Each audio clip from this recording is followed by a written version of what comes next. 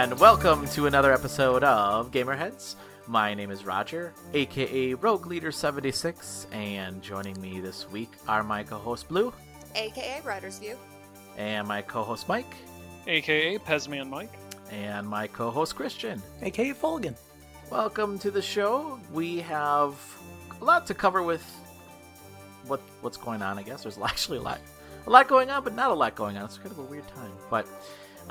So today we'll have a couple of reviews. We'll have Yoshi's Crafted World, review of that, and then we'll also have a review of Hellwarder as well. We'll have your listener feedback, we have our news, and then we have our hot topic this week, and we'll be looking at the first quarter of 2019, and looking back at that and seeing winners and losers, biggest surprises, biggest disappointments. Well, take that all into consideration. So, anyway, before we get into all of that, because it is WrestleMania weekend. Fuck out! I had to throw another. It started to sound awkward there, so I had to throw my own. I used to be able to do a Paul Bearer impression, but I'm not going to do that tonight. Wow. Wow. Used to be able to. Yeah, used to be able to. Come on. Well, you know how Paul Bearer sounded. No. Well, not yeah. I mean, he very high pitched, spooky voice. I used to be able to do that, but I have since grown, and my vocal cords have since not the spring chicks they used to be. No, okay. Well, in honor of WrestleMania weekend, I'm going to ask, what is your favorite fighting game of all time? Whoa. Mike, do you want to start us off? Sure, I'll go first. So when I was thinking about this, I was, I love fighting games, and I'm a fan of fighting games, but I'm also a fan of wrestling games. So I'm gonna just kind of tweak this a little bit, if you don't mind, and just say my favorite wrestling game. Yeah, there's a lot to choose from. Like seriously, like Yeah. For going back from pro wrestling on the NES, one of my favorite, the Super Nintendo wrestling games, Raw is War. Royal Rumble was a great game. Tatanka was my favorite. That was my go-to. But I will say my favorite wrestling, of course, is N64's WWF No Mercy.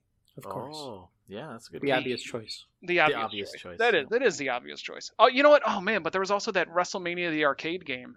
Oh, that was a good game too. That was a good game.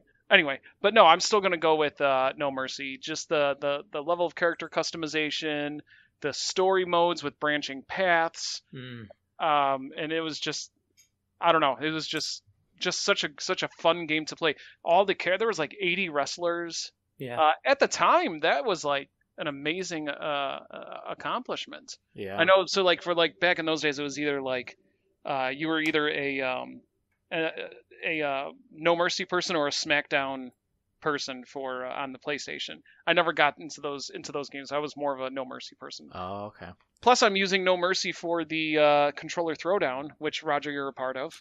Yes, and undefeated, right? No, Tanuki's undefeated. What? Yeah. That sounds not real but at all. You beat me. So yes, there you go.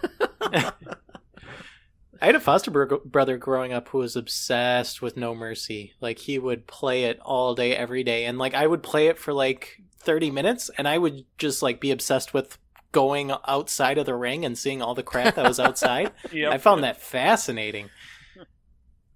that was a good game. I was more into the. Well, I mean, I played it, but I was more into the. I mean, at the time, I was a PlayStation guy, so I was really into like Shut Your Mouth or Know Your Role. Mm-hmm. And those were really good games too. That was some really good wrestling times for sure. And the WrestleMania 2000 that was also on the N64. I had a lot of fun with that game. Yep. Cool. Blue, do you want to go next? Well, okay. I will confess to our lovely listeners that I don't follow wrestling, and fighting games are actually a genre I know next to nothing about. Really? So, if you're asking me to pick my favorite,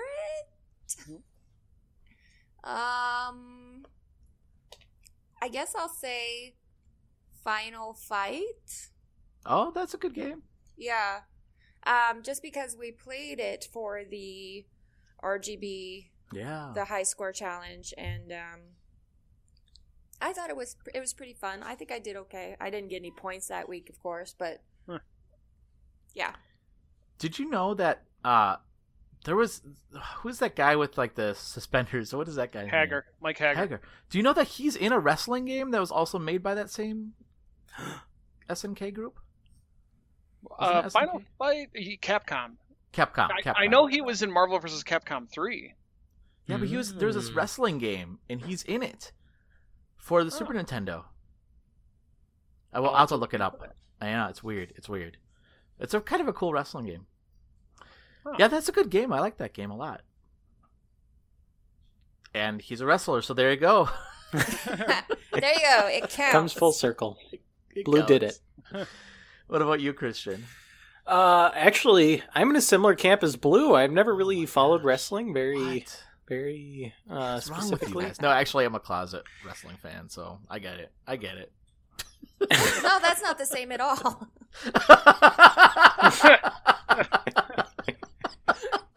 Good try, Roger. Yeah.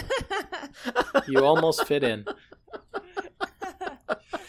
That's just saying I really like wrestling, but I'm embarrassed to say so. So all you people listening who love wrestling, Roger thinks your hobby is embarrassing. Oh, man. There's going to be a lot of editing during this episode. Jeez. Anyway. I thought that's what you guys meant when you guys were saying that you're not wrestling fans. You really are wrestling fans. Yep. Sure, You're Roger. just not. You can admit it. I'll admit it, I'm a wrestling fan, although like not as much as I used to be. Like normally I'll watch like the first half an hour of Raw to decide if it's interesting enough to keep me going. Yeah. Either that or if it's not interesting, then I'll put on Twitch and watch something else. But they've had reruns of Impact Wrestling on Twitch now too. Yeah, so I've been watching some of those. That's cool. That's all I got. Anyway, like I said, I've had a foster brother who was really into it because he brought over his N64 WWF games and played those a lot. And I never really liked blood as a kid. I was kind of squeamish over blood, and so he told me, people who don't like wrestling, they're squeamish when they see blood. And I was like, really? And he's like, yeah, they can't handle it. And I was like, okay, now I need to watch wrestling. So I sat down and I was like trying to watch wrestling as a 6-year-old. I'm like, I can't be afraid of blood. I gotta watch wrestling. And I never really got into it. But anyway, I also never really got into fighting games all that much either, like Blue. It's like I play a little bit of everything minus fighting games. Smash is a good time. Smash is a good time, especially when you're playing with other people. It's a good party game. But there was one point in time where I had my Vita, and the Vita library was just a desolate wasteland, and I was looking for something that I could play. And so I've always wanted to get good at a fighting game. I've never managed to do it, but at that point in time, I was like, all right, it's time. So I got Ultimate Marvel vs. Capcom 3 and Mortal Kombat, the reboot, Mortal Kombat 9. And I was like, it's time. I played a bunch of Ultimate MVC3. I played through the campaign a number of times. I probably put 20, 30 hours into it. I still couldn't really get a good feel for it. I appreciated the personality that it had, but it's very combo heavy. You're meant to chain together moves indefinitely. And I played 2 matches online, and I got all 3 of my characters just got comboed to death. And that was kind of what buried the grave for me in that game. But Mortal Kombat 9, I really like that game because it's kind of a style of fighting that's easier for me, a beginner, a plebeian, to wrap my head around, because it's just nice slow moves, and then certain moves can go into other moves so that they can't retaliate, and my brain can wrap my head around that. And there's also a lot of single player content in that with those challenge towers and the fun arcade mode. There's plenty to do. Yeah, see, I think, Christian, you hit the nail right on the head, because fighting games, by and large, once you get into the Mortal Kombats and the Tekkens and all that, they are not pick up and play experiences. You have to memorize a gazillion button combinations, and ain't nobody got time for that. Yeah. Or at least I ain't got time for that. Yeah. It might be different if you could pick it up and you could have some success and be motivated to keep going. But like, there's no gray area when you're playing against people who play fighting games. Oh yeah. You know, you memorize all the button combinations and you know how to use them. And of course, they're different for every character, and you have to know what to use and when. And so either you can hang with them or you just get crushed immediately. I agree. That's why I prefer to play single player against CPU, and that's also why I prefer to watch fighting game tournaments and go to fighting game tournaments as a spectator, because it's such a crazy experience to see all these moves that these people can pull off. Like in Ultimate Marvel vs. Capcom 3, like for somebody who's really seasoned at it, even Dragon Ball FighterZ now, you get hit once and you might as well just put your controller down. Yeah. Yeah. Yeah. I don't. There's a big barrier to entry, skill level wise, and I have never been enamored of the genre enough to actually attempt to cross that barrier. Mm-hmm. Unless you play Fight of Gods, where all your button inputs mean nothing at all. Yeah, cool. I was laughing when you're talking, Christian, because you said I put in like 20 or 30 hours into a game, and I just, I couldn't get into it. Most people put in like 2 to 3 hours, and they're like, yeah, I can't get into this game. Yeah, I was committed. I mean, like I said, the Vita was a desolate wasteland. It wasn't like I was doing anything else with my Vita. So I was like, I want to do this, and I tried so hard, but I couldn't get into it. Yeah. We call that the Christian ratio. Yeah, that's right. That's right. Yeah. It's 10 to 1 for every real gamer to Christian, right? Yeah, that's right. That's right. Yeah, that's right. That's right. I don't know if that's a compliment or not, but thank you, Mike. That is a compliment. Everything I say is a compliment.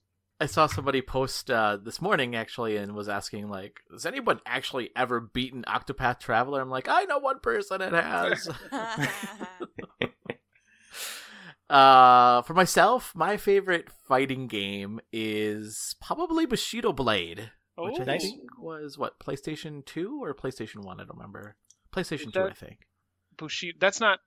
I might be thinking, is that the one where you can kill somebody in one hit? Yes. I think that was the first PlayStation. Was that PlayStation? Yeah, I believe so, okay, too. Okay.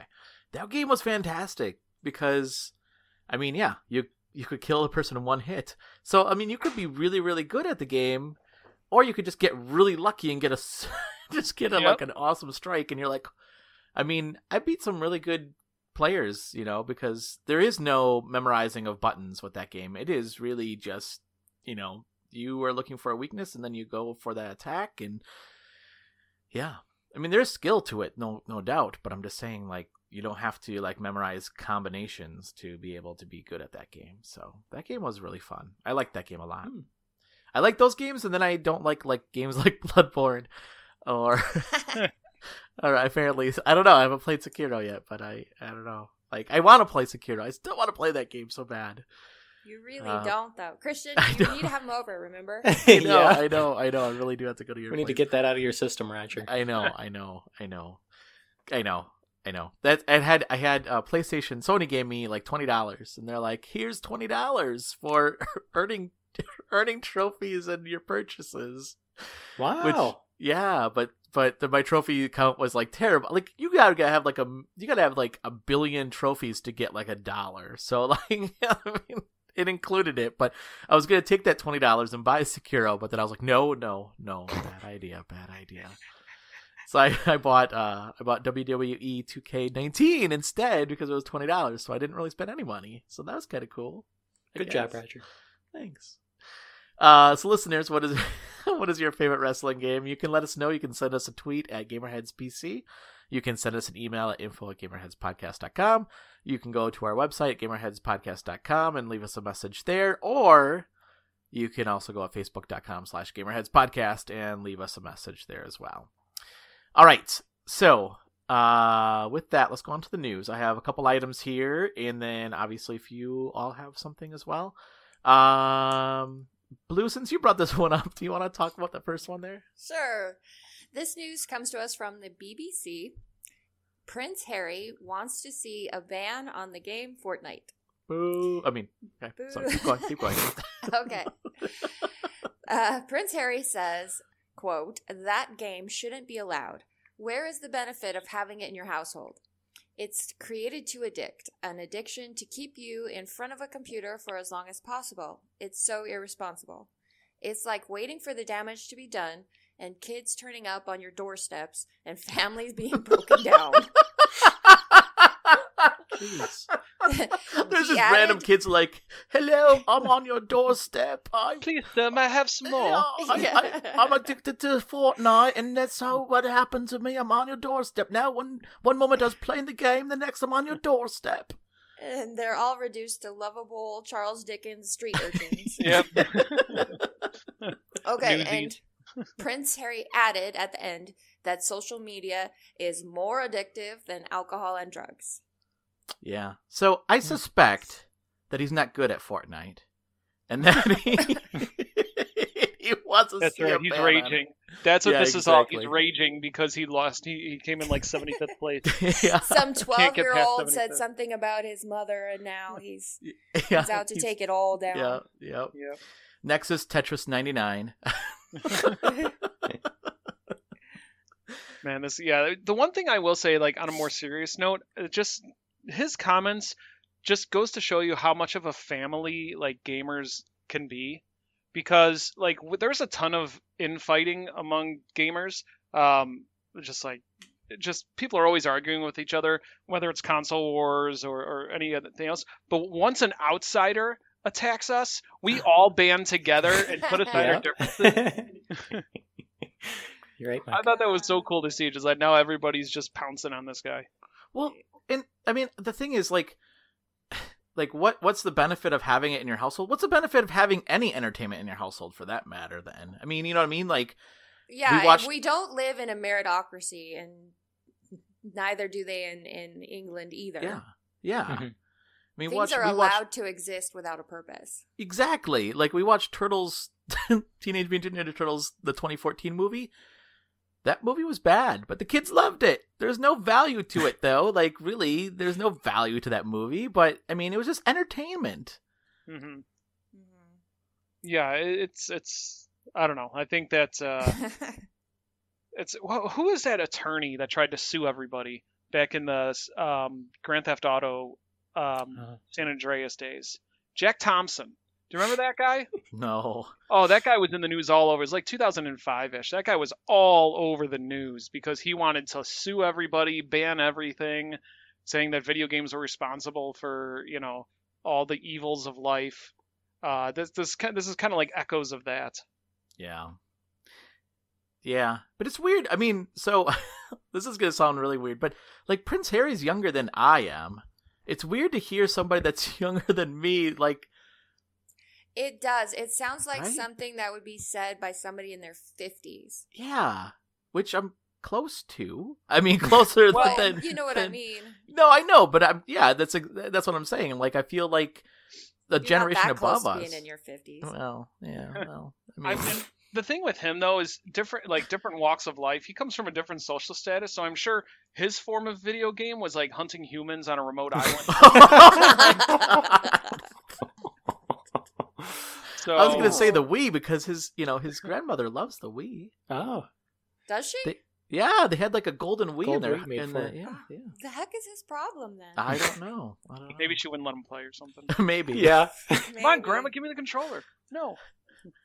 No, go play your common non-gold Wii. Yeah. You peasant. Oh, what the heck? but it's weird because like what first of all, like what kind of authority does I mean, I don't think the royal Yeah. family has any authority anymore, right? Well, I mean, not even that. It's just, where is your intellectual authority to be saying that yeah. social media is more addictive than alcohol and drugs, and to be saying that Fortnite is going to break your family? Yeah. And where are your sources, Harry? I'm sorry, I gotta ask, but I do dream of sometimes I live it by a live and let live philosophy in life. You do what you want to do, and I'll do what I want to do. But every once in a while, I do dream of a dystopian society where people are tested on their knowledge on certain subjects. And if you can prove competency in a subject, you will be granted a license with which you are allowed to give opinions on that subject. And if you do not have a license and you are found giving unlicensed opinions, you will be prosecuted to the full extent of the law. Oh, wow. Wow. Some days I dream of that world. Oh, crap. This podcast is going to end in your world, I think. I'll never be allowed to talk ever. Nice. No, I agree with you. I mean, it's weird. It's weird that people have opinions on everything, and like, I get it. I get the fact. Okay, I get the fact that there's probably some concerns that Fortnite is, addictive, but that's not.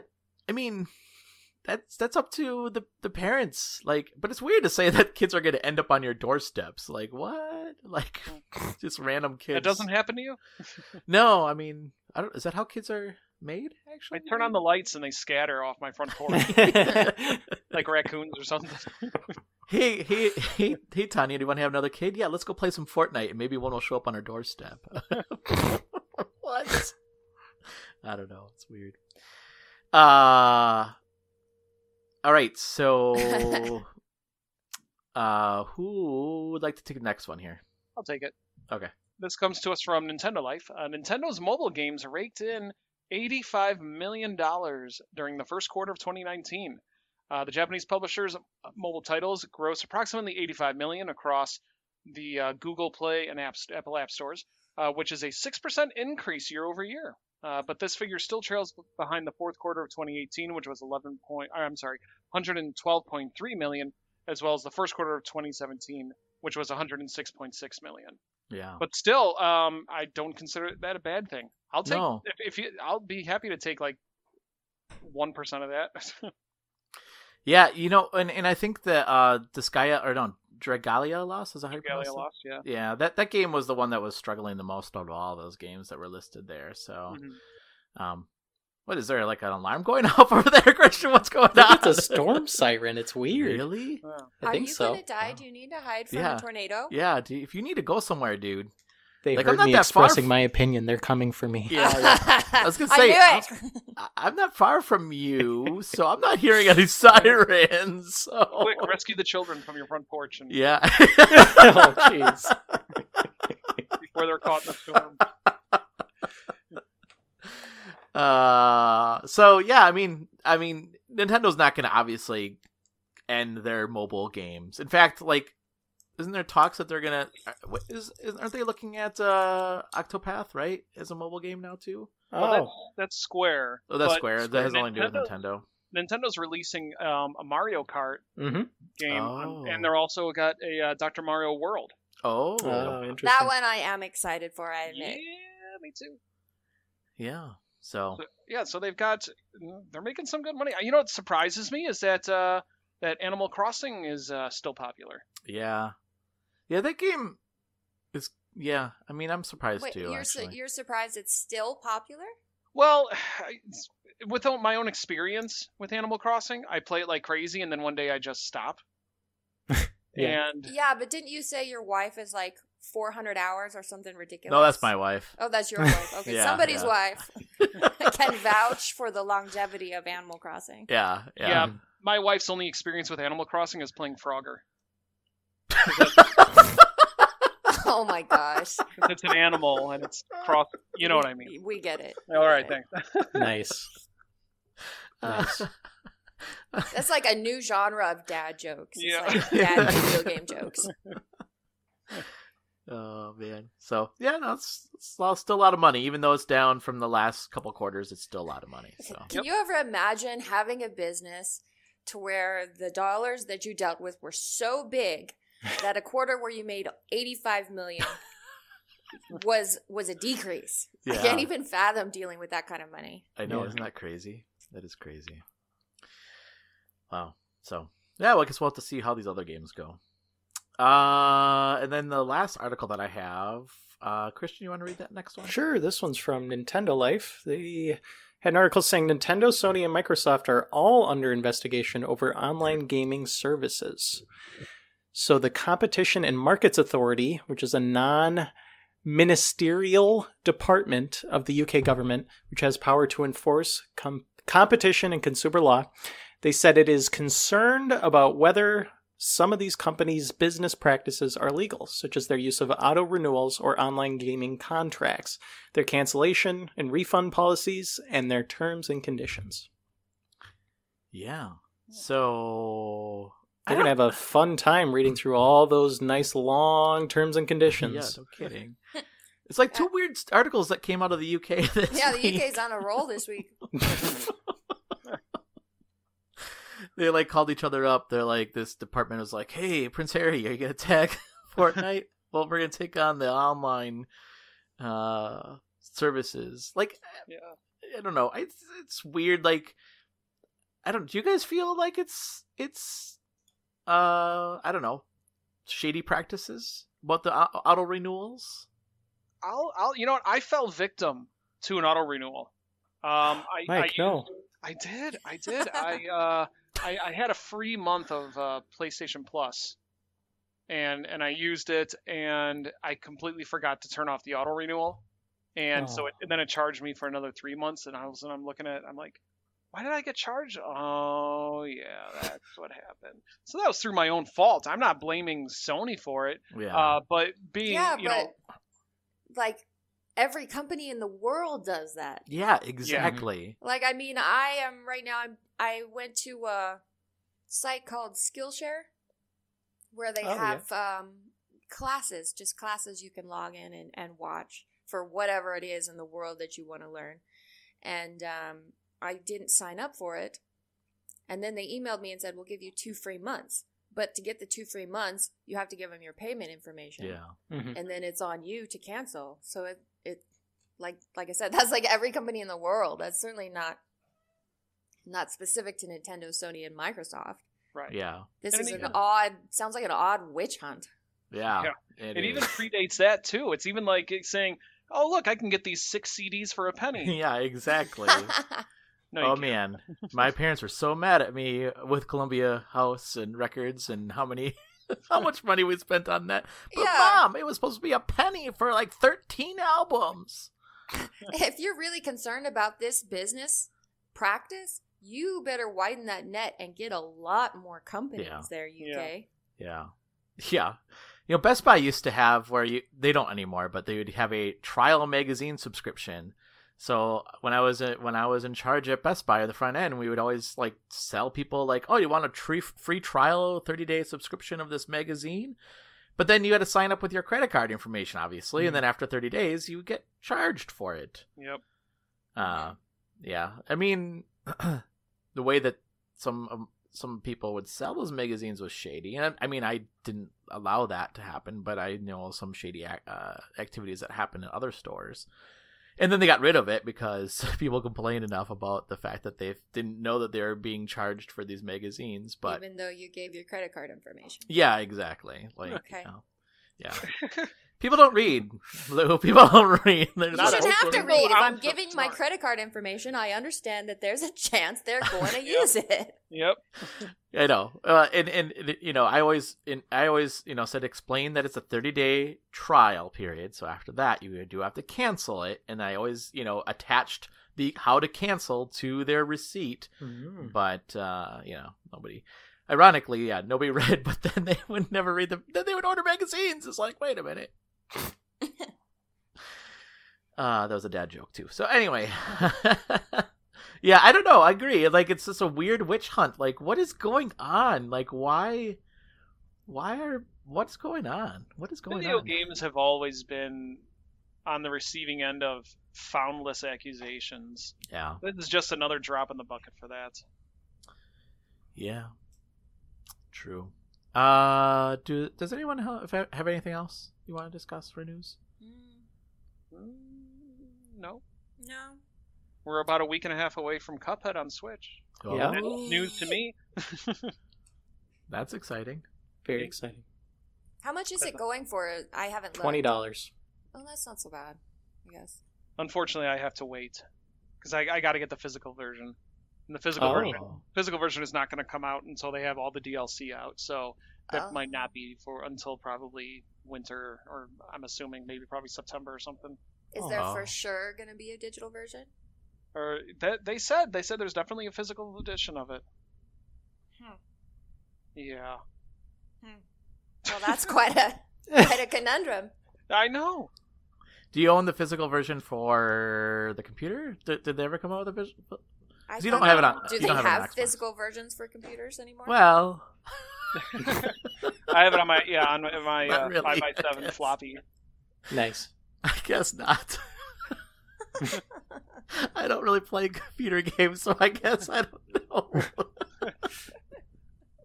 Yeah, I'm sure they have it at like a Venture or some other obscure place that's no longer in business.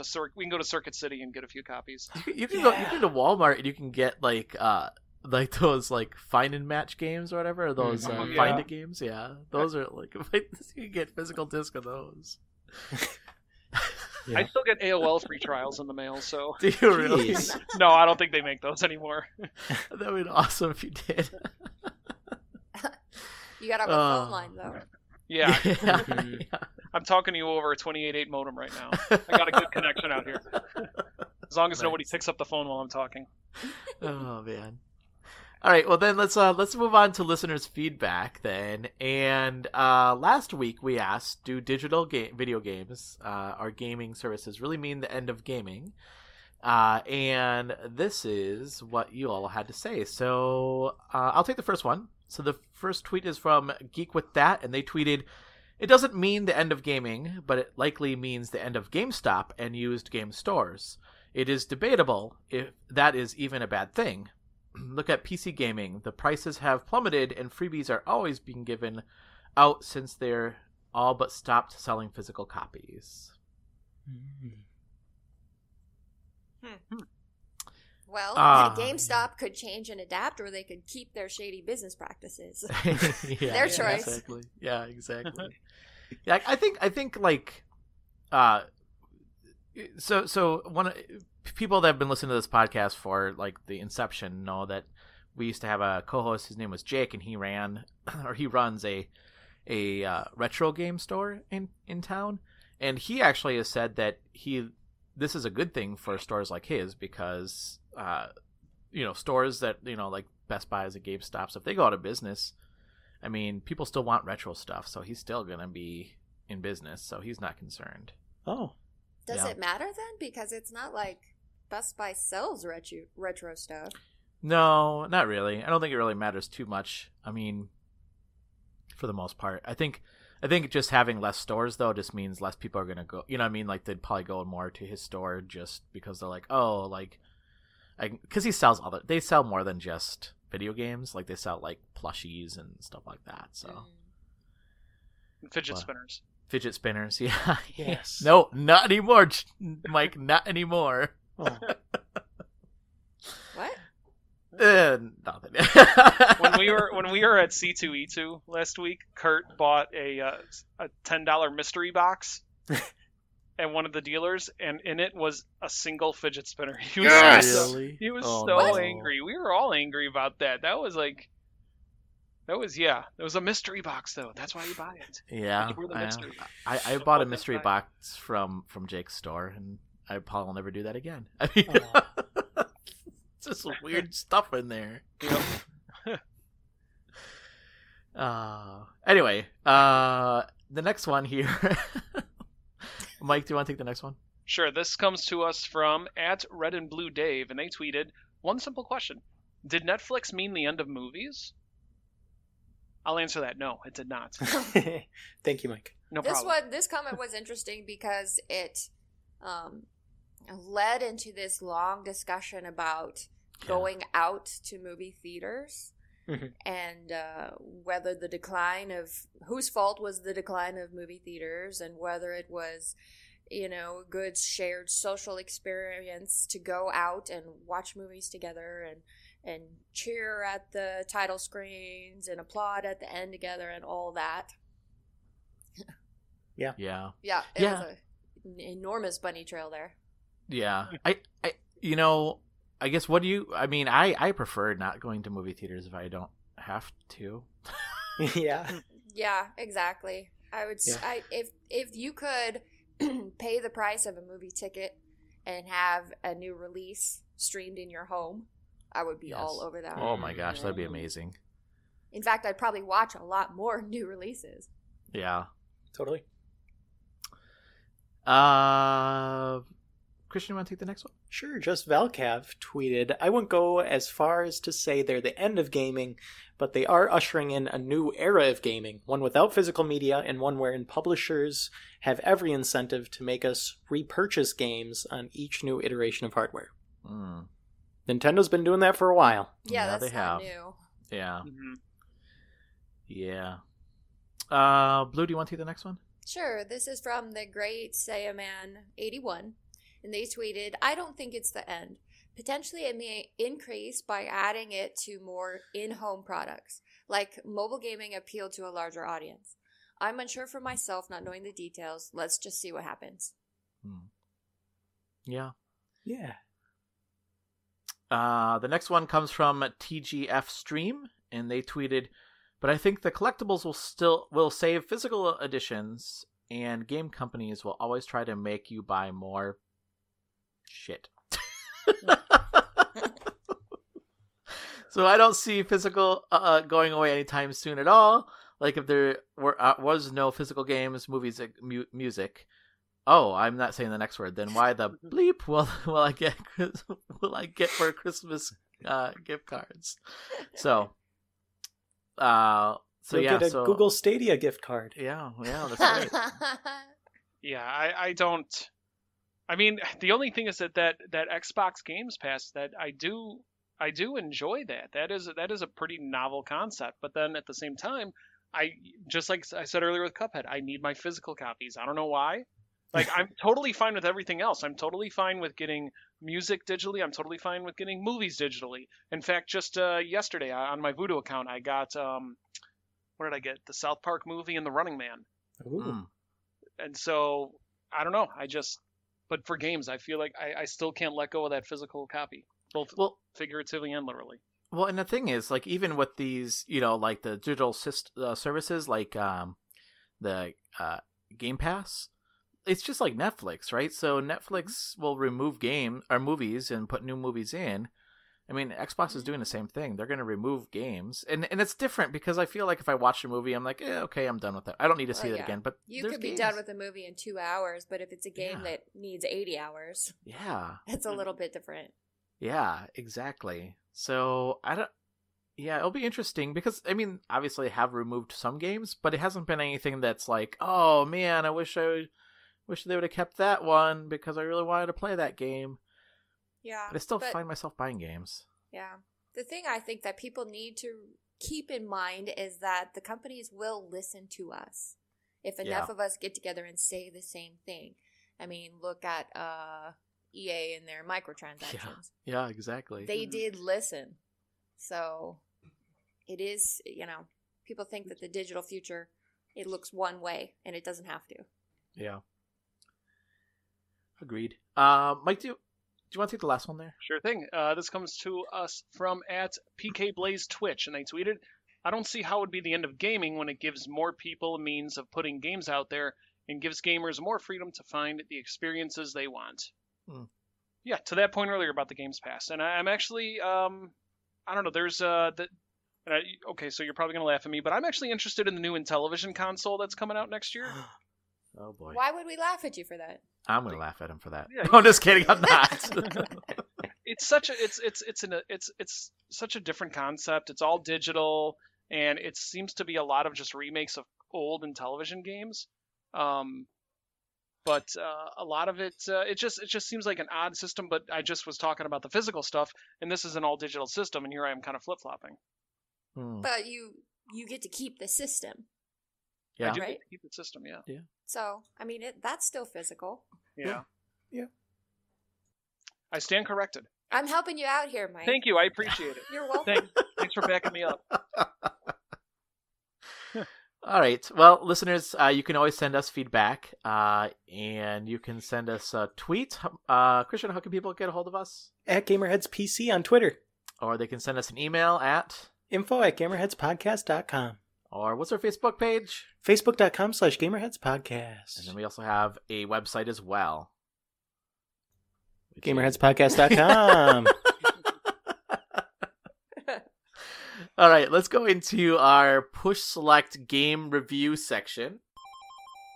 So this week we actually have 2 games that we'll be reviewing. The first one, Christian, you've been playing and you beat, and I've watched you play the game on lunch breaks. And it's Yoshi's Crafted World. Yeah. Mike got it too, right, Mike? You got Yoshi. I do have Yoshi. I'm so jealous of you guys. Me too. That looks fun. Yeah, it's great. I was very hesitant. A $60 Yoshi game? Not sure if that was, vibing with me. The only other Yoshi game I've played through beginning to end was Yoshi's Story on the N64, and it was okay. That game's like really short, and it's really weird because it's meant for like getting high scores. It's meant to be played over and over. Weird. This Yoshi's Crafted World, it's wonderful. It's great. It's like an easy version of Donkey Kong Country, which is nice. It's just this 2.5D platformer. You swallow stuff, you throw eggs at things, and then you get to the end while collecting a bunch of smiley flowers. It's great, pretty simple, pretty cut and dry. But there's a lot of cool stuff going on. They do some creative stuff with level themes, boss battles. That stuff's good. So yeah, pretty enjoyable time. So you didn't play the last one then? The last one that was on the I played a little bit of Yoshi's Woolly World. Okay. And that game looks amazing. Like the look to Woolly World is incredible. Yeah. And that's the thing I'm kind of disappointed about in Yoshi's Crafted World, because it's more of just like a traditional Yoshi looking thing. It's kind of hard to pin down what exactly they were going for. There's a lot of cardboard everywhere, so it's like Yoshi Labo or something. There's a lot of like colorful construction paper, and there's some cool stuff like you'll have tin cans lying around that they'll play around with. But overall, it doesn't have like that nice, tight, focused look like Yoshi's Woolly World did. This one's kind of more ill-defined, and they don't really go as far with it. So did you guys, when you were kids and you had your little figurines or whatever, you did not take construction paper and cardboard and stuff and make play sets for them? Oh yeah, I did. Because when I saw Yoshi's Crafted World, I was like, that's what we did. Yeah. We made little obstacle courses and playgrounds and things for our little figurines. Oh yeah. Yeah. We're not nearly so good, but it's the same idea. Yeah, mine usually fell apart like after a couple uses. But, I guess I didn't have a childhood. Well, you I'm were sorry, just busy playing video games. Yeah, I guess. We're so old. We had to find things to do before we had video games. Yeah, That's We right, had this that's thing right. called imagination. Yeah. Oh boy. Yeah, we didn't. I mean, there was Castle Grayskull, but that was like the extent of any kind of play sets. Well, yeah, okay. So if your parents had money, you could Yeah, buy yeah, the exactly. real, Exactly. Mattel Yeah. play sets and all that. But otherwise, it's like, here's your construction paper. Yeah. Speaking of which, like kids now, I made them all the Teenage Mutant Ninja Turtles, all the Perlers, and Shredder, and that's their toys. Nice. They're awesome, though. Yeah, They look awesome, yeah. well, thanks. Yeah, so I mean, yeah, no, I used to do that too. I used to like, create scenes out of like construction paper and cardboard. You'd always like, hey, mom, dad, can I have that cardboard box? Don't throw it away. Yeah, And- exactly. My dad would bring home papers from his workplace. And Yeah. so on the one side, they would have like all of the boring business stuff, and then we would flip it over and use the other side. Nice. Sensitive work information. It's fine. It's fine. It's recycling. This is what Yoshi's Crafted World. It has all of Nintendo's like profit sharing and whatever all on one side. Yeah. It's awesome. It's like here's a drawing of a happy sun and a flower, but when you flip it over on the other side of the level, it's like bank account information. Yeah, it has a non-disclosure agreement, a subpoena. Yeah. Yoshi's insurance fraud world. Oh, jeez. Somebody But- make that. So, Christian, you said that after you beat the game, and then you said the second half, like when you go back and try to get everything, that's what got really hard, right? Yeah. So as you go through, every level is pretty simple. I mean, you've got a beginning, and then you try and get to the goal at the end. But you're trying to get these smiley flowers, and they gate your progress by requiring so many before moving on to the next world. But you don't need much at all. You're going to get plenty before you actually start having to struggle and try and look for any. But yeah, they're pretty well hidden. Some of them are not easy to find at all. And there's a couple of bonus ones too. There's one that you get a smiley flower at the end of a stage if you have full health, and you get a smiley flower at the end if you find all the red coins in the level. And the red coins are all hidden. Like, they all start out pretty much as golden coins, or they're not visible until you go over a certain part of the map. So the level design here is awesome because you can clearly see there's this open space over here. I'm sure they wouldn't just put that in for no reason. And those are all over the place. Sure enough, you go there, there's no wasted space as far as the levels are concerned, and they're excellent because of it. Nice. And so your review is up on NewGameNetwork.com. And what was your final score? I gave it a nice, ill-defined 77. I had a lot of fun with it. I enjoyed it way more than I initially anticipated, and I'm looking forward to just putting 20 more hours into it, getting everything I can. Really fun. It's got a lot of longevity, and yeah, it'll keep me occupied with my Switch for a while to come. Nice. So, bottom line, $60. Yes or no? Yeah. For me, yes. And a lot of that was because of how meaty the game is. There's a lot to do. Game isn't short. I think just to get to the end, it probably took me 12 hours, but I was getting a lot of side stuff. But I can see myself dumping 20 more hours into it trying to get everything. Nice. That's what I wanted to hear. Yeah. Nice. Well, thank you, Christian. And Mike, you Yes. reviewed Hellwater. I did review Hell Warders. Oh wait, you want to hear more? Okay. Oh yeah, I do, yeah. So Hell Warders, so I played it on the PlayStation 4. It's a tower defense action RPG. If I could, yeah, that's probably the best way to describe it. Yeah, I think so. Yeah, so you're playing as you can choose one of 3 different warriors, and each stage is about this an arena. Not a huge level, just basic, about the size, like I said, like an arena, almost the size of a Soul Calibur stage or something like that. It's maybe a little bit bigger. But what you're doing is, so the demons of hell are invading and trying to take over and kill all of humanity. So you're their last hope. So there's this crystal, this nexus that you have to protect, and you need to get ready and place different types of troops among the arena before the timer runs out and before the waves start coming in, the demons start coming in. And it's all about resource management, finding the right placing of troops, trying to figure out what kind to use in what situations, and of course protecting that crystal from being destroyed. One of the things I liked about this is that it's not just about that. It's not just about placing the troops in. You're actually in on the action. So once you're done placing everybody and that wave starts coming, you could jump in and help out wherever you want.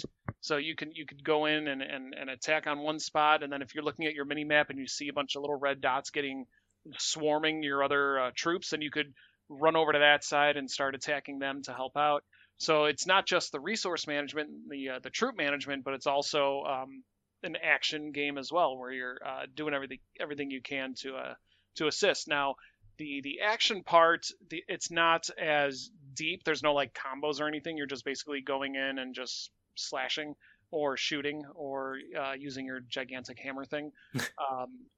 But it gets pretty frantic after a while, and then in the first couple stages, it was okay, so I've got enough time in between waves. I'm able to slowly pick out what I want to do, and by the time I got to the third stage and the third wave, I was I had a ton of this I guess their form of currency. I had that saved up, and I was running out of time. I'm I was then I started freaking out. I'm like, oh gosh, where do I put these people and all that stuff. You can also level up your troops. Use that money to level up your troops to make them stronger and make it easier to fight against the incoming hordes. But and also, it also has online play, so online co-op. So yeah, so you can get out. wow. You can meet up with 3 other people and try to fight these demons together. So I do not have much experience with tower defense games, and that's through fault of my own. It's not that I wasn't interested in them; I just never got around to playing one. But I really enjoyed this game because what I really liked about it is that it could be a 20-minute game. It's a game you could just fire up, play for 20 minutes, do a couple waves, and then and then do something else. Or you can get lost in it for a few hours, and you can still have fun either way. It's a great price too. It's only $15, and Nice. that's perfect for this kind of game. This pick up and play game. I had trouble at first, but that's I put that on user error because I wasn't familiar with tower defense games and how to play. Roger, I think I texted you. I was like, I don't know how to play this game. Yeah. I don't know what to do, and you're like, I don't care, just do it. Yeah. Figure it out, Mike. Yeah, figure it out. So no, it's a good game. It's a fun game. It's not anything amazing. It's not like the greatest thing you've ever seen, but for the price, it's definitely a fun game. So I gave it an A-. Nice. And your review is on GamerHeadsPodcast.com. It sure is. So one thing I will say, because I played the game too. So one thing that I will say, and I don't know if you noticed this, but I felt like the first character. So there's 3 different characters you can choose from. You can pick from like a warrior, a mage type character, and like a ranged type character, like a. Yeah. There's a gunslinger, Yeah. the warrior, and there's like almost looks like a troll with a giant hammer. Not a troll, like a dwarf. Yeah. So the first character I picked was the warrior one, and he just felt like his movement. He felt really floaty, I guess. You did. I agree. Okay. I was wondering if that was just me or if that was, because it just felt like his actions didn't seem to like really, the animations, he just kind of floated, and like instead of like actually feel like he was like touching the ground, he kind of like it was weird. It was a weird, but then I played the gunslinger, I didn't have that same feeling with him. That's funny because I had the exact same experience. Huh. I played with the warrior and I'm like, oh, this game feels just loose. It just doesn't feel right. Yeah. And then I picked the gunslinger. I'm like, oh, and I blasted through like 3 waves in a row with the gunslinger. I'm like, oh, okay, I'm gonna stick with this guy. Yeah, that's how I felt too. I stuck with the gunslinger and I was like, oh, this actually feels good. So it was weird. How did you feel the difficulty was handled, Mike? Is there like a variable difficulty? Because when I play tower defense games, I usually get too frustrated before I get very far. Mm-hmm. No, the difficulty does ramp up like right around the middle of the second stage, or the second world, I guess you could say. And it doesn't get terrible. The good thing is, though, as you beat each stage, you can unlock a new type of troop, and then you can go back to a prior stage and use those troops that you unlocked in other ones in order to get a perfect on the arena, because if you get a perfect, you also unlock a special ability. Oh, interesting. So it's got some good replay factor in it as well. But I never found it frustrating. I mean, yes, I did find it frustrating, but not to the point where it was like unfair. Yeah. It was like, all right, I didn't place these people here, or oh, I didn't look at the minimap before the round and see which direction they were coming from. So I need to be smarter about where I'm placing my troops. I see. So, You mentioned you can unlock troops, and you mentioned there's RPG stuff going on. Is there progression so you can make things easier on yourself? Yeah, so you can level up your character. Is that inside a match, or is that across matches? That's across matches. But Gotcha. But you can level up your troops in between each wave. Yeah. Actually, and during the wave. You And can during also the wave, place yeah. troops during the waves, but that takes up time. Like it takes a couple seconds for them to spawn. So it's about that time management as well. But no, you can level up the troops. You can level up yourself. Get different abilities, things like that. Cool. Yeah. Yeah, we should play it online sometime, Mike, to see how that. We how that should. plays. Yeah. We meant to. We just didn't to. We didn't get to. So cool. All right. Well, with that, then let's go on to games that we're currently playing. So, Blue, why don't you start us off? What games are you currently playing? So, I, of course, have 1,000 things that I'm supposed to be reviewing, but everybody has been talking about Sekiro for the last week or so. And you got it! No. Oh. No. But what I decided was that I really wanted to try a FromSoft game. Oh. And I've had Bloodborne sitting on my PlayStation for a couple months now. So I fired up Bloodborne for the first time. Yeah? And it is... I really like it, but it's also really frustrating at the same time. Yeah. So definitely because Roger was telling the story of his experience playing it. Yeah. Do you want to do a quick refresher of it for everybody who doesn't know?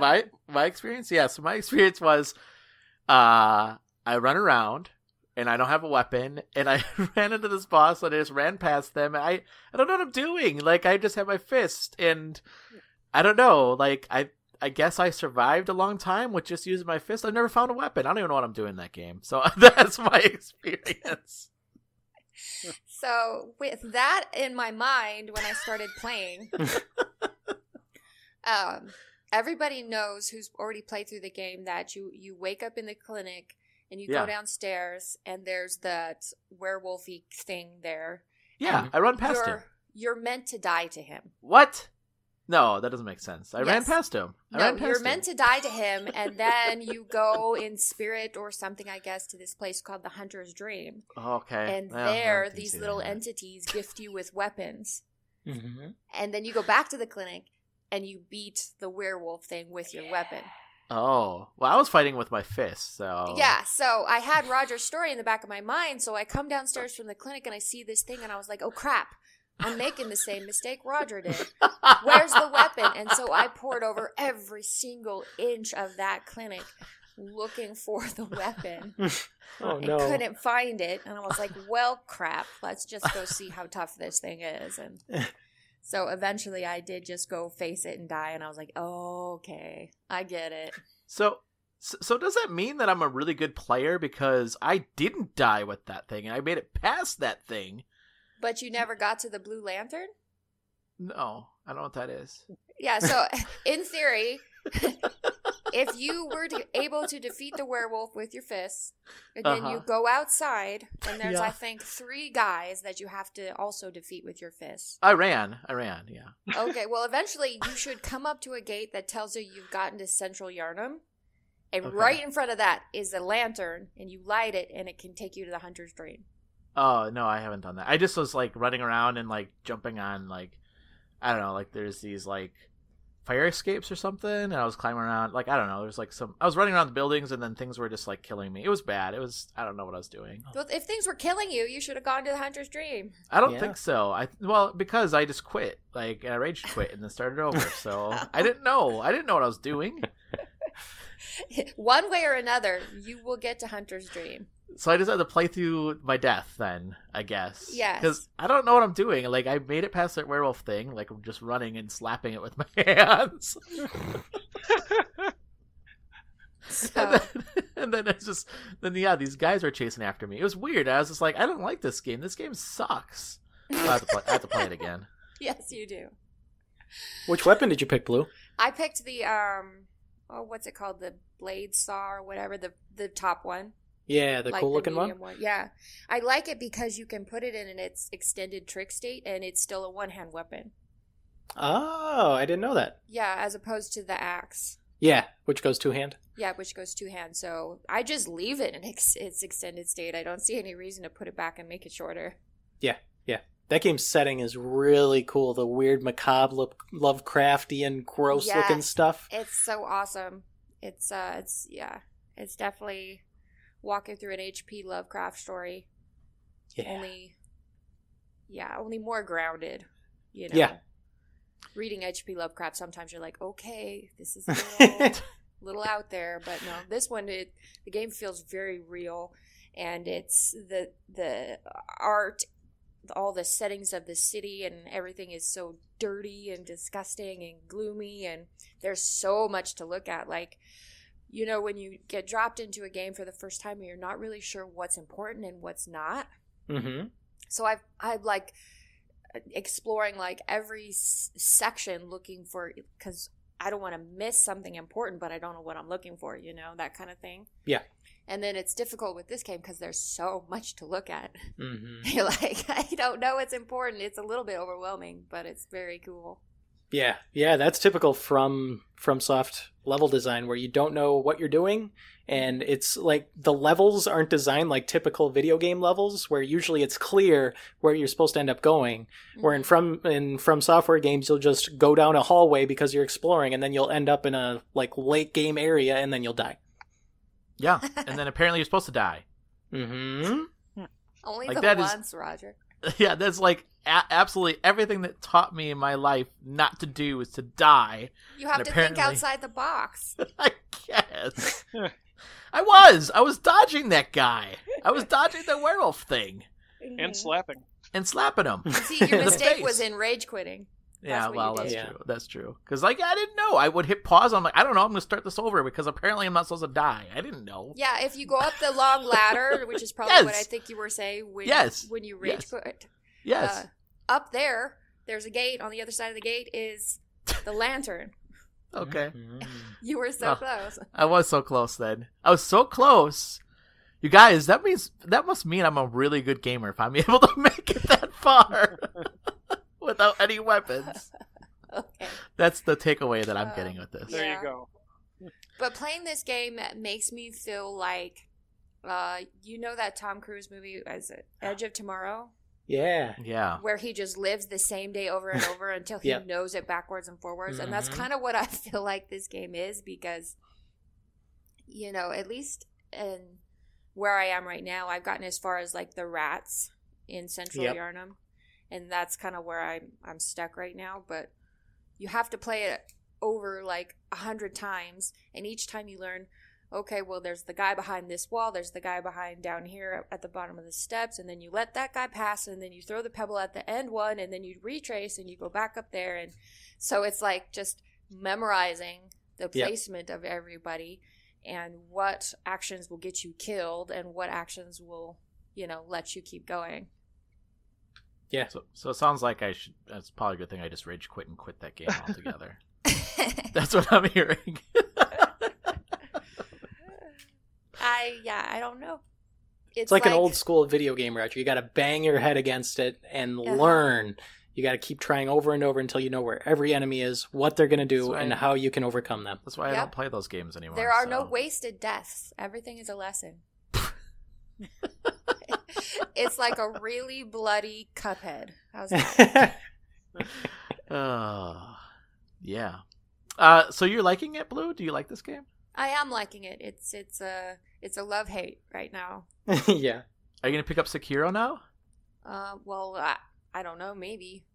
Well, I mean, I'm not gonna jump head first in the Soulsborne genre necessarily because I can't even get to the first boss yet in Bloodborne. But yeah. I might throw it on the end of the backlog at some point. Nice. Are you playing anything else? Have you been playing anything No, else? I was too busy dying. Yeah. What about you, Christian? What have you been playing besides Yoshi's Crafted World? Well, Yoshi was most of my time, unfortunately, but I've been playing around with Baba Is You, Oh, Baba's You. because I've heard great things about it when it first came out. Have either of you guys heard of it? I know Roger has. Yeah. I've heard of it. Yeah, I heard it's a really like it's such a very interesting take on the puzzle genre. Yeah.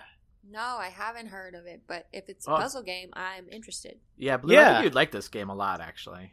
Yeah, it's an indie puzzle game, and it's got an interesting gimmick, because you got a puzzle game, you got to have a good gimmick, and Baba Is You has a pretty darn good one that I haven't seen before, and it's hard to wrap your head around. It's very hard to explain in words.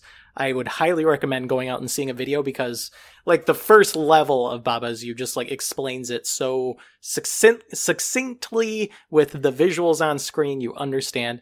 But you control this little white Baba, and it's like a grid-based thing. So you shuffle along the grid. That's typical. We've had puzzle games like that before. You push blocks out of your way so that you can get to the winning point, which is usually a flag. That's all usual. But the interesting thing is that you're able to manipulate the game's rules. So some of these blocks will be rules of the game. So there'll be blocks that say Baba is you. You'll have the verb, you'll have you, and you'll have Baba. And if you move any of those out of the way, it'll be game over because you don't control anything anymore, and so you can't win, and so it's over. So what you do is you manipulate what's win. So usually the flag is win, and you can push things around so that the wall is win, and then you go into the wall and you win. Very interesting. I really like how some of those levels open themselves up to limitless possibilities for winning, because you can push these blocks and move around these rules in ways that I'm sure not even the developers thought of. But there's also levels where it seems like there's a very specific solution, and those ones feel less fun because I just sit there staring at it for 2 hours, banging my head against it. Maybe I haven't figured it out quite yet. There's this weird logic to it where you kind of have to figure out how you can move these rule blocks together. And basically, most of it is moving the rule blocks into a spot where basically winning is trivial, and then you just win. But it puts you in this weird headspace that I haven't really experienced in a game before. And so it makes it a great puzzle game. A lot of fun. Yeah. It looks cool. I mean, I haven't played it yet, but yeah, Christian, you and I talked at length about that game. It looks really cool. So are you playing that on PC or are you playing on Yep, Switch? I'm playing it on PC, Okay. but it is on Switch. Yep. Be a great Switch game. Yeah. So it's Kickle Cubicle, where you bend reality. Kickle Cubicle? You've never played Kickle Cubicle? No, I haven't. I haven't heard of this game. I've What, heard of it. really? Yeah. Mike, help me. Kickle, was it Kickle Cubicle? Kickle Cubicle. Kickle Cubicle. No. No. Okay. Okay. Oh, is I'm that NES game? disappointed in all three of you. But no. I've heard the name. It was an NES. Yeah, it was an NES game. Yes, it was an puzzle. NES game, Yeah. and it was a puzzle game, and you had to move ice blocks out of your Ah. way. Oh, yeah, I know Yes, that game. Yeah. exactly. Yeah. I played that game before. You nailed it, Blue. I was going to say, it's not a Gamerheads podcast if we don't disappoint you, Blue. So. That simile took a lot of work. Yeah. But yeah, that's it for me. Just Baba is you. Nice. What about you, Mike? Well, strap yourselves in because this is going to be a long segment. Oh boy. Hold on, let me get a beverage. Yeah, Just you kidding. do Go ahead. I went on vacation last week. I went out to the Grand Canyon, but we decided to make it a train vacation. So we spent a day and a half on an Amtrak train on the way there and a day and a half on the way back. And there was nothing else to do, so of course I brought my Switch. So played a lot of games on that. But before I get into that, Nothing else to do. There's all the scenery. That's what I want to do on my vacation. Well, the scenery also was awesome on the way there, but on the way back I was like, I saw that on the way there. Yeah. No, I saw some awesome mountains and stuff on how America's landscape changes from Chicago all the way out to Arizona. It's pretty cool. Yeah. But before I get into that, I can very, very proudly say that I finally beat Red Dead Redemption 2. You did it, You Mike. did? I did it On the I train? felt so accomplished. No, not on the train. Oh. That would be impressive. Thank you. Yeah, I was every time it was kind of reminded me of Lord of the Rings: Return of the King. Every single time I thought that, I'm like, okay, this is Oh the yeah, ending. yeah. Lots of fake outs. No, that's not the ending. This must be that's not this either. So that game was incredible. I know earlier on, when it came out, I was talking about how frustrated I was with it, and by no means do I think it's a perfect game. I think some of the review scores are a little inflated, but the story and the acting and all that is absolutely amazing. Yeah. It was an incredible experience. So. Does that mean you went through the epilogue too, Mike? Oh yeah, I did that. Yeah. I'm not going to get into any details because there's obviously spoilers, but there's one mission, and I think I could drop hints and that might give you. There's one mission that I really enjoyed, one of my favorite missions in the entire game, and there was no fighting. Mm-hmm. or going to another place. It was just like it was it was a montage. That's all I'll say. Yeah. So you know what I'm talking about. So that was incredible. Yeah, there's some interesting stuff in that epilogue. As soon as the epilogue starts, it's like nice. Like it's kind of expected, but they did something. They did something that's pretty interesting. I'd recommend getting there, Roger. There's some interesting stuff going on in that epilogue. Okay. Okay. Sure. And then I do have to beat that game, yeah. Yeah, and then after you beat it, what gets unlocked is really is amazing to me in terms of future DLC. Mm-hmm. Yeah. So I played that, and then so now that I beat Red Dead, I jumped into Spider-Man. So I just started playing that yesterday. Good game. Yeah, an actual video game. Actually, yep. That's right. Yeah, and I'm enjoying that. I only put about a couple hours into it, and I streamed it, but that was a lot of fun. So I played that. And then on the Switch, another thing I'm very proud of myself for, I got through Chapter 1 on Everybody in Octopath Traveler. Nice, Mike. You got a favorite? You know what? It's getting tougher, but I'm really okay. So I'm with Roger's advice. I'm really enjoying Cyrus's. All of his magic. Yeah, and I'm also enjoying Hannett's Pokemon aspect. Yeah. Oh, yeah. I see what you're saying. Yeah. Capture your enemies and use them in a future battle. Yeah, that's cool. I like that. One thing that kind of disappointed me about it is that a lot of the characters, their special abilities are the exact same. Oh, yeah. Like Primrose's and Ophelia's special ability is exactly the same, but they're just called different things. Mm-hmm. Yes. Same with Hannett and what's that guy's name? I forget the warrior. Yeah. His name. But Warrior Man. I know what you're saying, Mike. Yeah, but I think they kind of have to do that so that way when you have your, team of 4, right? Yeah. No, I agree. But I thought it was going to be different. I was a little disappointed to see that, but it's not game breaking or anything. Yeah. But I didn't like Hannett's story because they were using Old English too much. Everything. Yeah. It was so annoying. Everything ended in ith and eth and thoth. Yeah. Is Hannett? Is she the merchant one? She's the merchant one, right? No, Tress is the merchant. She's the hunter. Hunter. I gotcha. Tress. Her story I really liked. It doesn't. I liked it a lot because it doesn't bog itself down in trying to fulfill on or deliver on a hefty story arc the way that Primrose's did. It's just happy-go-lucky. We've got a merchant. She's just doing her merchant thing. You see a bunch of fun stuff along the way. So hers was probably my favorite. Yeah, so now what I'm doing now is I'm in that area between chapters where I have to grind and level everybody up. Yeah, we're in the same place now. So you got this, Mike. Nice. Thank you. So I played that, and I also downloaded and I played Metagal on the Switch. I haven't heard of this. It's and I keep butchering this name, Ratalaika Games. They make budget-friendly pixel 2D games, or they publish them, and this one is basically it's a Mega Man clone with all female characters. Oh, interesting. Essentially, that's it. That's basically what it is. It's an enjoyable game. They've got the physics and the timing down pat, nice. So you don't have to worry about it's not floaty or it's not unresponsive or anything like that. So it's definitely a tight game.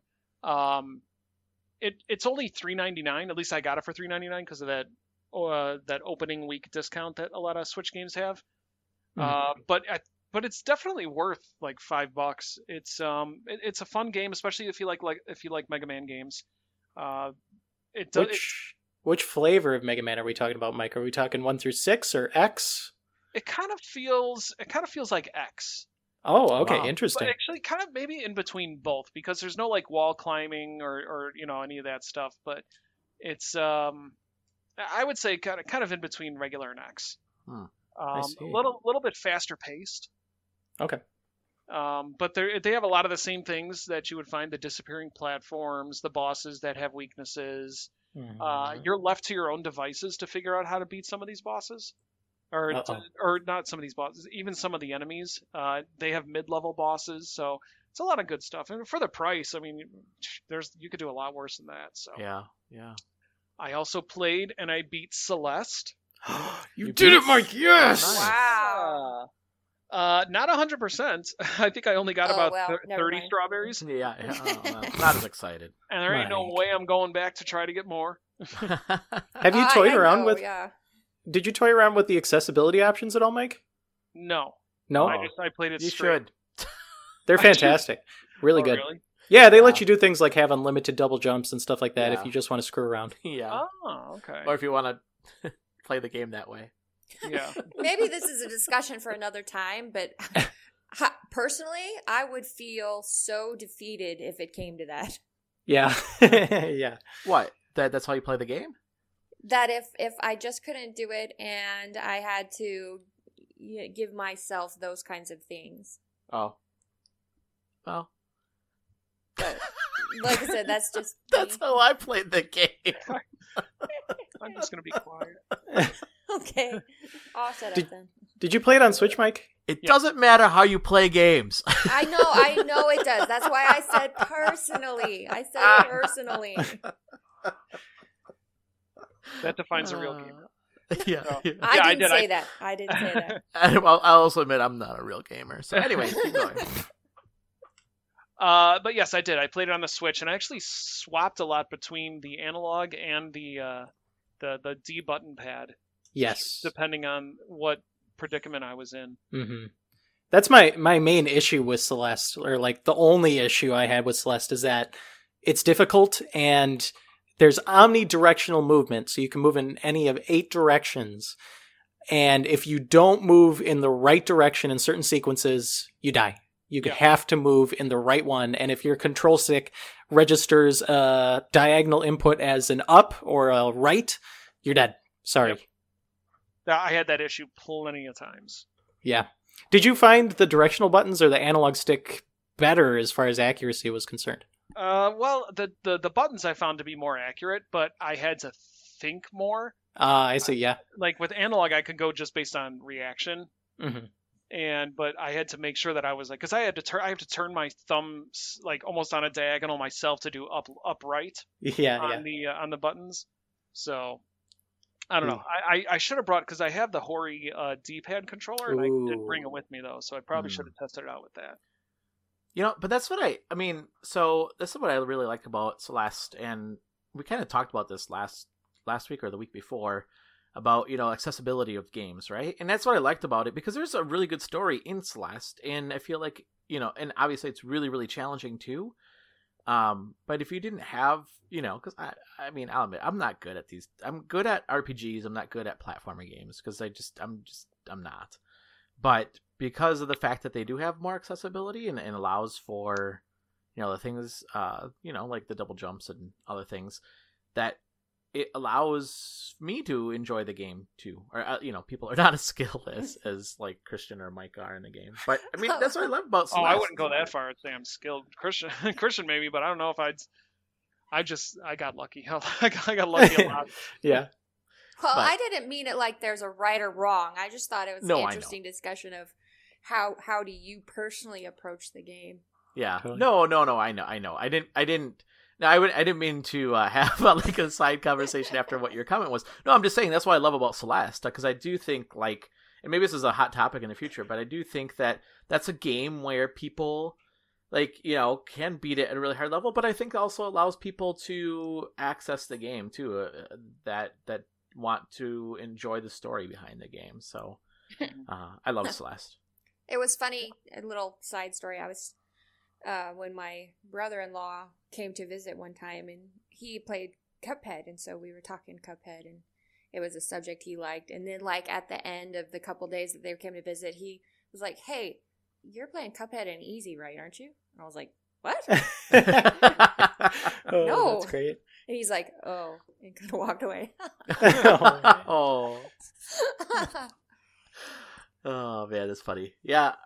Well, I mean, I usually try to keep it at the default level when I first start playing, or the default settings, I should say, and then if I find it's too challenging and I just want to be able to, enjoy the story, depending on what kind of game it is. If it's a story-based game, then I want to know more about it, and then I'll put on easy. But if it's something like it's supposed to be challenging, then I'll just say I'll rage quit and not play it again. Like Bloodborne. That's funny because that's what I did with Spider-Man. Is I played it on the second easiest setting because I just wanted to enjoy the story. Yeah, as opposed to be focused on the gameplay. Yeah, yeah, I agree. I mean, I do think though, because I agree with you on that one. I do feel like after a while though, you get really accustomed to the combat in Spider-Man that having on easy does make it really, really easy. I mean, it's cool because Spider-Man really kicks a lot of butt, and it's like, whoa, Spider-Man's awesome. Mm-hmm. But then it's not very challenging anymore. Yeah. But, cool. Anything else, Mike?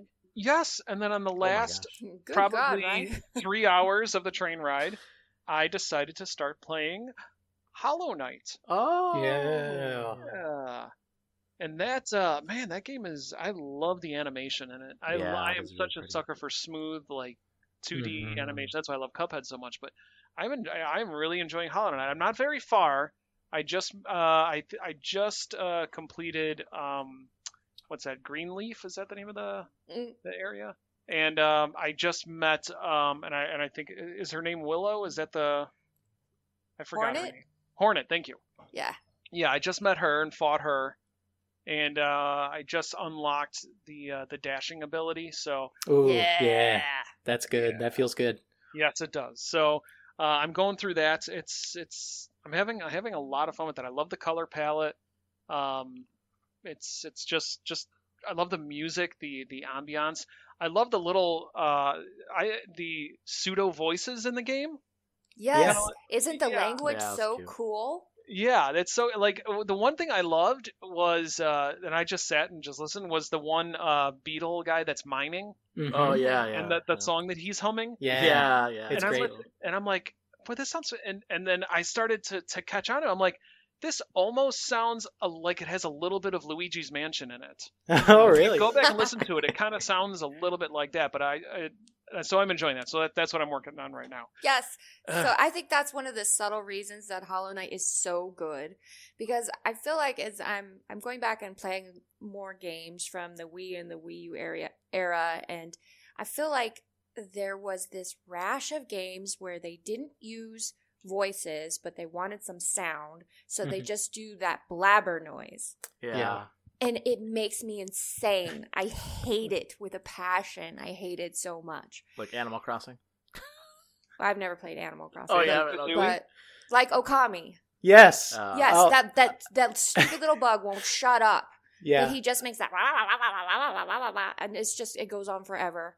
And I hate it. It's like I would rather just have it silent and read his dialogue, or have a voice, one or the other. But it's like it's nothing. It's just noise. And so with Hollow Knight, they could have done that, but they didn't. If you listen to the dialogue, I think it's a real language that they took the time to create. It's not just random noises.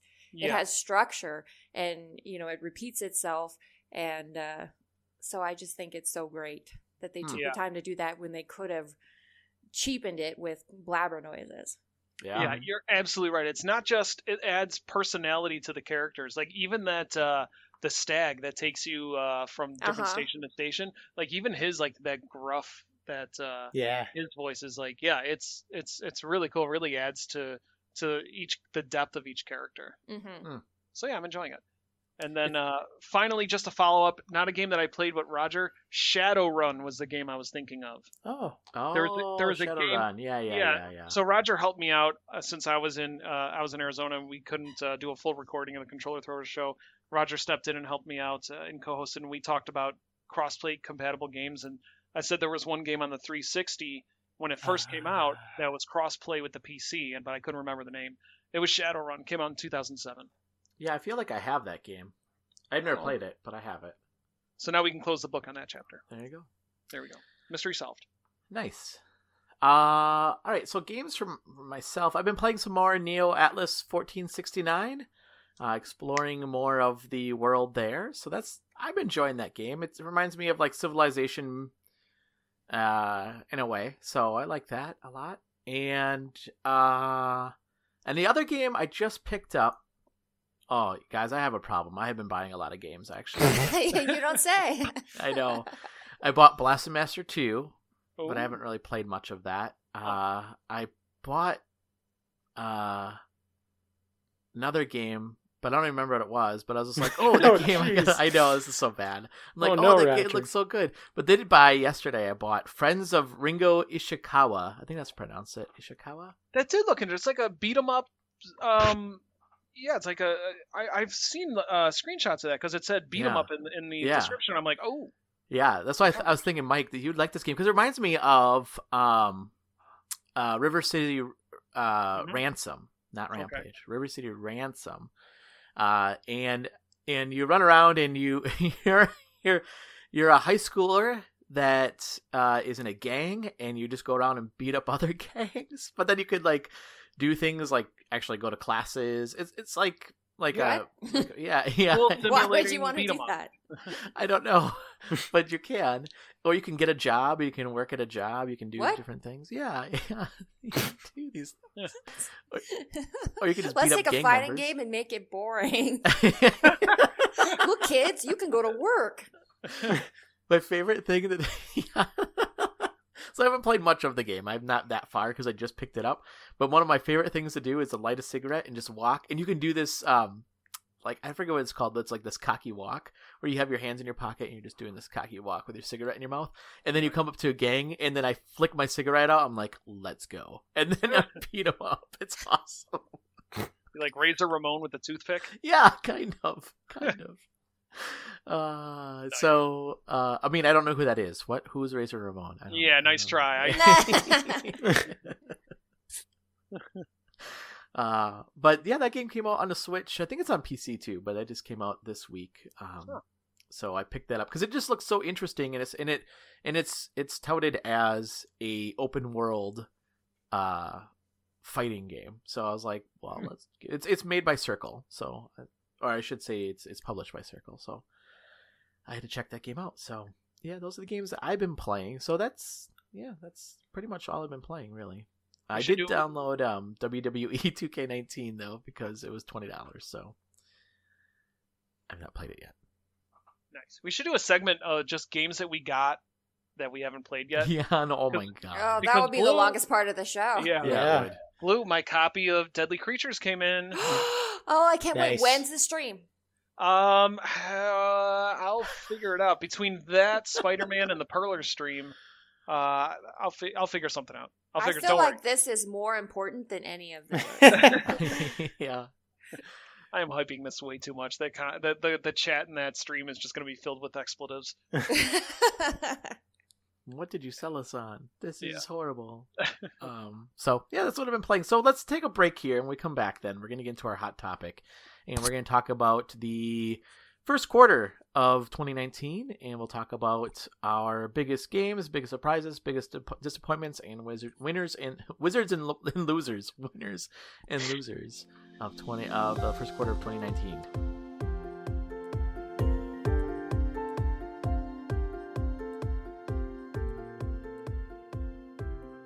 And welcome back to Gamerheads. So this week we are talking about quarter number 1 and of 2019, and who we thought were the biggest games, biggest surprises, biggest losers, biggest wizards of 2019 so far.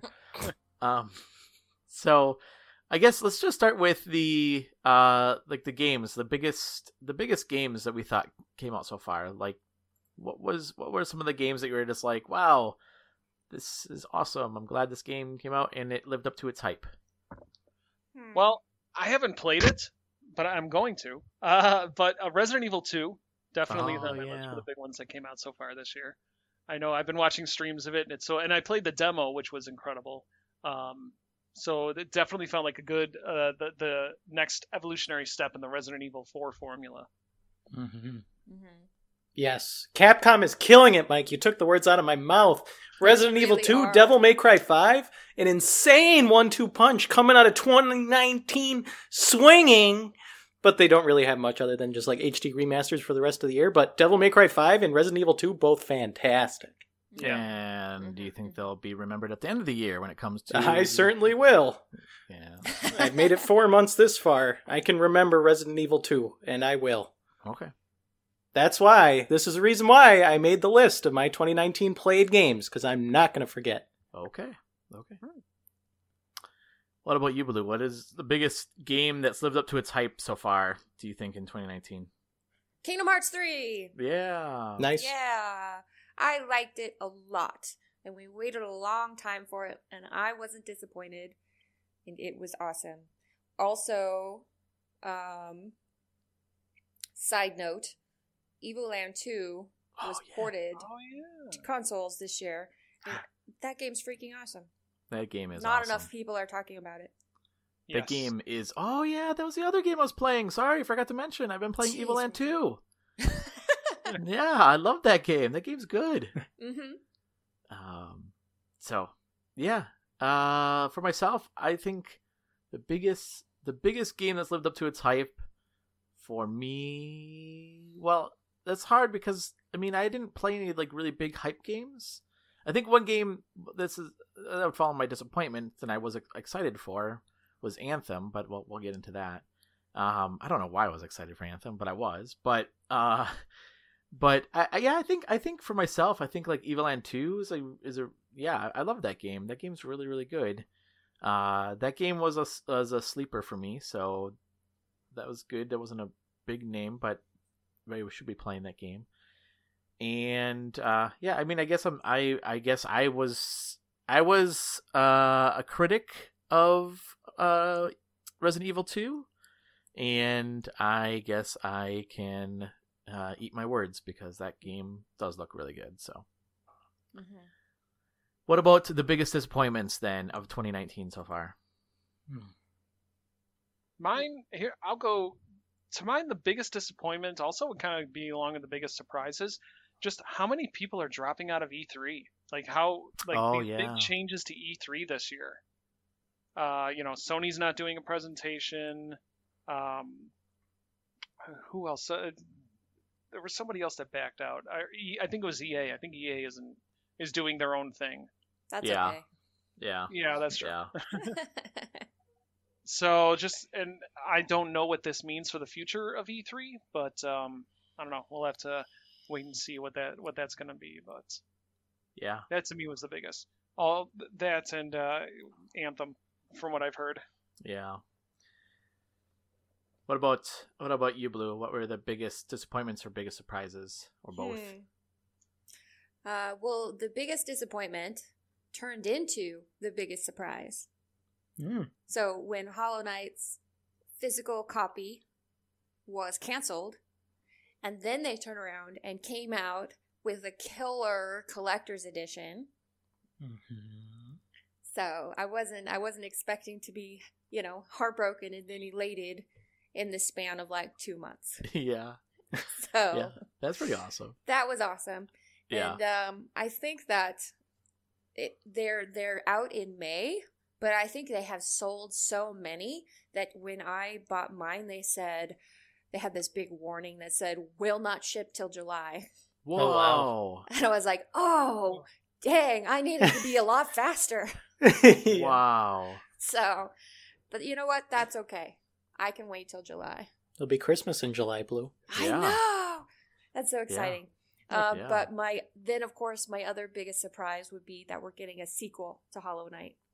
Heck yes! Yeah, that's cool. What about you, Christian? That's hard. I wasn't really significantly disappointed by any 2019 releases I played thus far, but if I went the Mike route, I would pick Steam as a platform being a pretty big disappointment in 2019. They've been seeing their kind of business practices of accepting anyone that has a video game in backfire on them with some bad video games that don't look good because Steam is making money off of them. Not good. And in addition to that, Epic is kind of stealing their lunch big time when it comes to the exclusives. Steam is seeing like Metro leave, they're no longer with Steam, and Borderlands 3 is going to be on the Epic Store, and tons of indie games are just flooding to the Epic storefront because it's not as cluttered as Steam is, and Epic takes a significantly smaller revenue cut when compared to Steam. Yeah, I was gonna say that whole Steam came out with their whole I guess how they're breaking down how much money creators are gonna get, and it's really geared towards like bigger names than the indie market. So do you think Steam just got a little too comfortable at the top of the food chain, and now they don't know, they're slow to react? Yeah. They never had console wars like Nintendo and PlayStation and Xbox had, right? So like this is almost their version of a console war, that they actually have other services now that are providing services and providing platforms, and I don't know, we'll see that. And I mean, I don't know if Google's really, I guess Google's competing with them, so I guess we'll see what happens. And then who was the other, wasn't there one other group that, Discord, wasn't it Discord that said they're coming out with a platform too? I think so. Yeah, they've had a store for a little while now. Okay, so yeah, we'll see. For me, I think the biggest disappointment was Anthem. Like I said, I don't know why I was excited about this game, but I remember talking at the end of last year saying, "Oh, Anthem, excited! That looks really cool." And then I think I like this idea of like flying around in like a Iron Man suit or something like that. And then it was like, this is not good. This is not good. And no. Well, to be fair, the few screenshots that they did show did look good. Yeah, it's a good looking game. But it doesn't change either. It's only that jungle.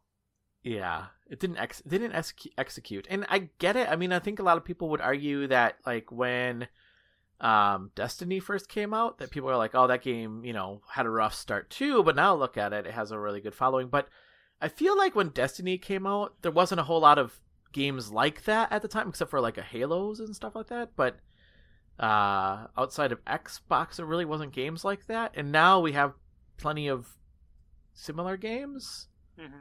And if you don't hit the ground running, like, you're not gonna get the fans to come over there. So and then the fact that I think the other biggest surprise for me was Apex Legends that came out seemed to come out of nowhere until we start learning about like, well, the fact that Ninjago was paid $1 million to play it for a day, and it's like, oh, okay, like there's some changes to marketing here. So that was a big surprise for me. Yeah, like that didn't just come out of nowhere. What do you think were the biggest winners and losers of 2019 so far? You could hear Christian with bated breath over there. Yeah. I got a couple in the chamber. All right. Capcom kicking butt. Heck yeah.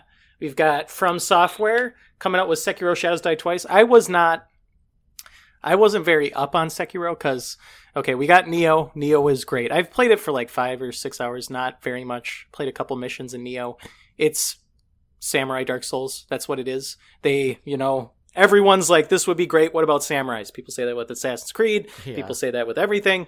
And we got that. We got our wishes fulfilled in the form of Nioh. And then From Software announces that their next game is going to be in Sengoku, Japan, which is the same time period and setting as Nioh. And I was disappointed. I was like, come on, this already exists. You guys don't need to make this.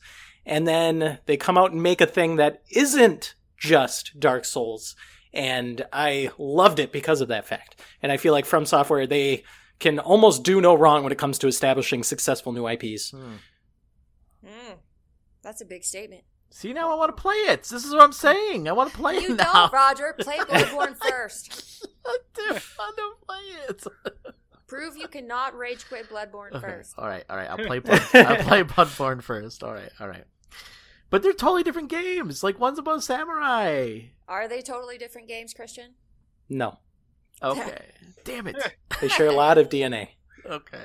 All right. I'll play Bloodborne first. All right. What about you, Blue? What are the biggest losers and winners of 2019 so far? I don't know. It's really hard to argue with the fact that Capcom has had a heck of a first quarter. And it's really hard to, from the outside looking in, say that Anthem didn't really screw up.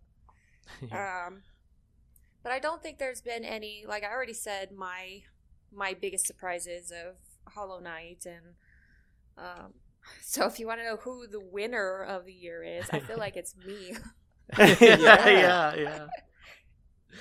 That's awesome. Nice. Also, yeah. Moonlighter DLC. Oh, really? Right. When's that coming? It's already out. Oh, really? It is? Yeah.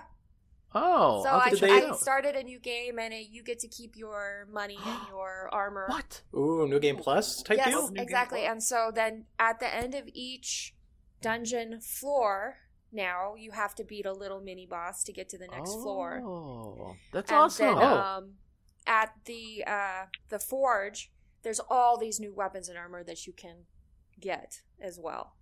Wow. That's really awesome. That's Man, weird. That game's really good. I just started dipping my toe into Moonlighter. I put like a couple hours into it over the past couple weeks, and I thought all this stuff was just normal. I thought every floor always had a boss, and I thought the armory always had all this stuff. Well, it had stuff before, and now it has more stuff. Oh, Is it a free DLC, Blue? Yep. Oh, nice. that's maybe, awesome. Maybe you got the DLC, Christian.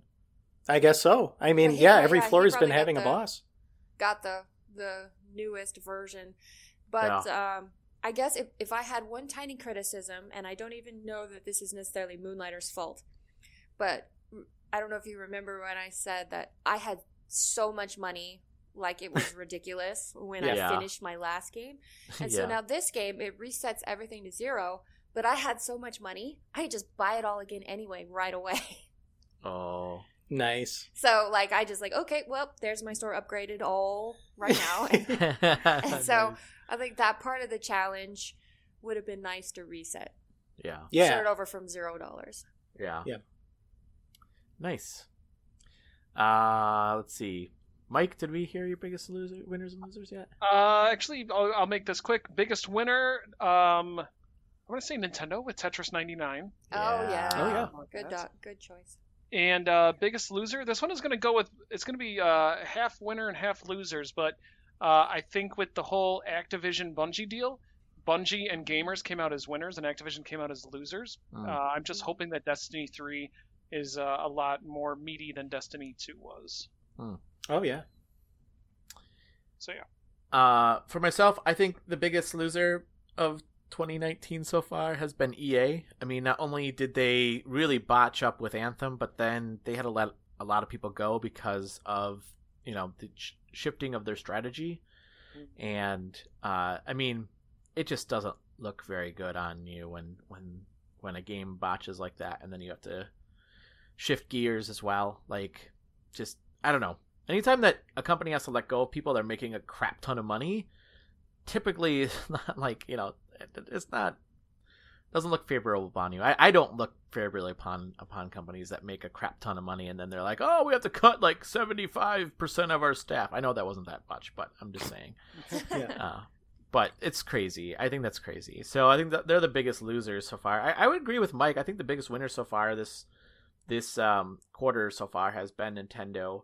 I mean, I think Tetris 99 coming out like out of nowhere, that was awesome, and it really, like, I guess convinced people. I shouldn't say really convinced people, but I mean, it was one of those, it might have been the killer app to get the Nintendo Online. So that's pretty awesome.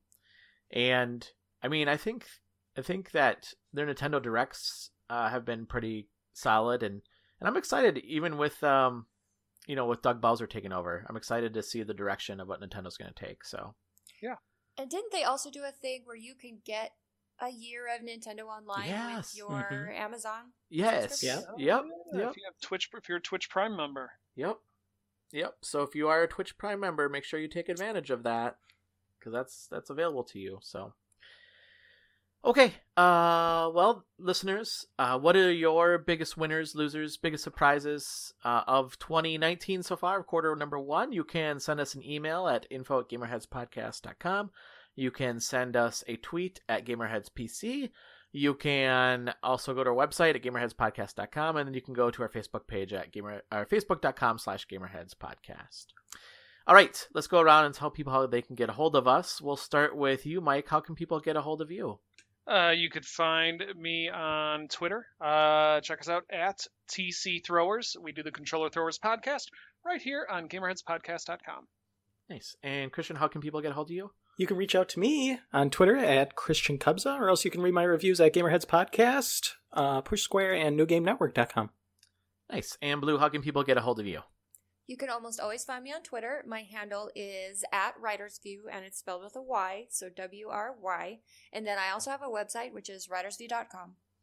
Nice. And listeners, as I mentioned, you can always follow us on Twitter. It's probably the best way. It's Gamerheads PC. But we're also on Facebook, and you can follow us on iTunes as well. You can go to our website as well, and that's at GamerheadsPodcast.com. All right, Mike, thank you so much for joining us once again this week. Always a pleasure. And Christian, thank you for joining us this week. Anytime. And Blue, thank you for joining us this week. Thank you, Roger.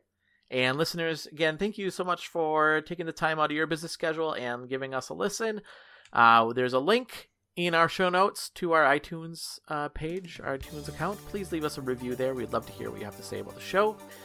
And it gives us feedback on what you like about the show and what we should continue or change or whatever the case is. So we'd love to hear your feedback.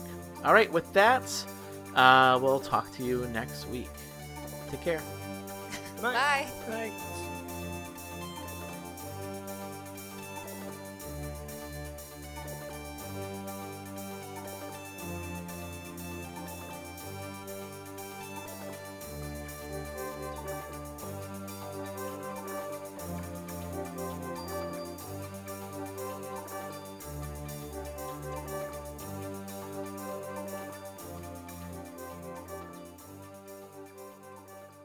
Is that a spin-off of Dungeons and Dragons? Yeah. Wizards and Losers. That's a good title. I like it. Yeah. That is. Wizards and Losers? Mm-hmm. Should we name the episode that? Wizards and Losers? No, I was thinking it needs to be an indie game. Oh, that would be a cool game. Wizards and Losers. And the losers are all the people that never played Dungeons and Dragons. Oh. And they're lizards. Wizards and lizards. Yeah, wizards and lizards. Wizards and lizards and losers. Or you just open up a store that's a combination pet store and RPG. An RPG tabletop game. game. Yeah. Oh boy. That'd be awesome. Appealing to a very select market there, Mike. It's a little Can I? niche, Yeah. Can I get a Dungeons and Dragons expansion and a bearded dragon? Yeah.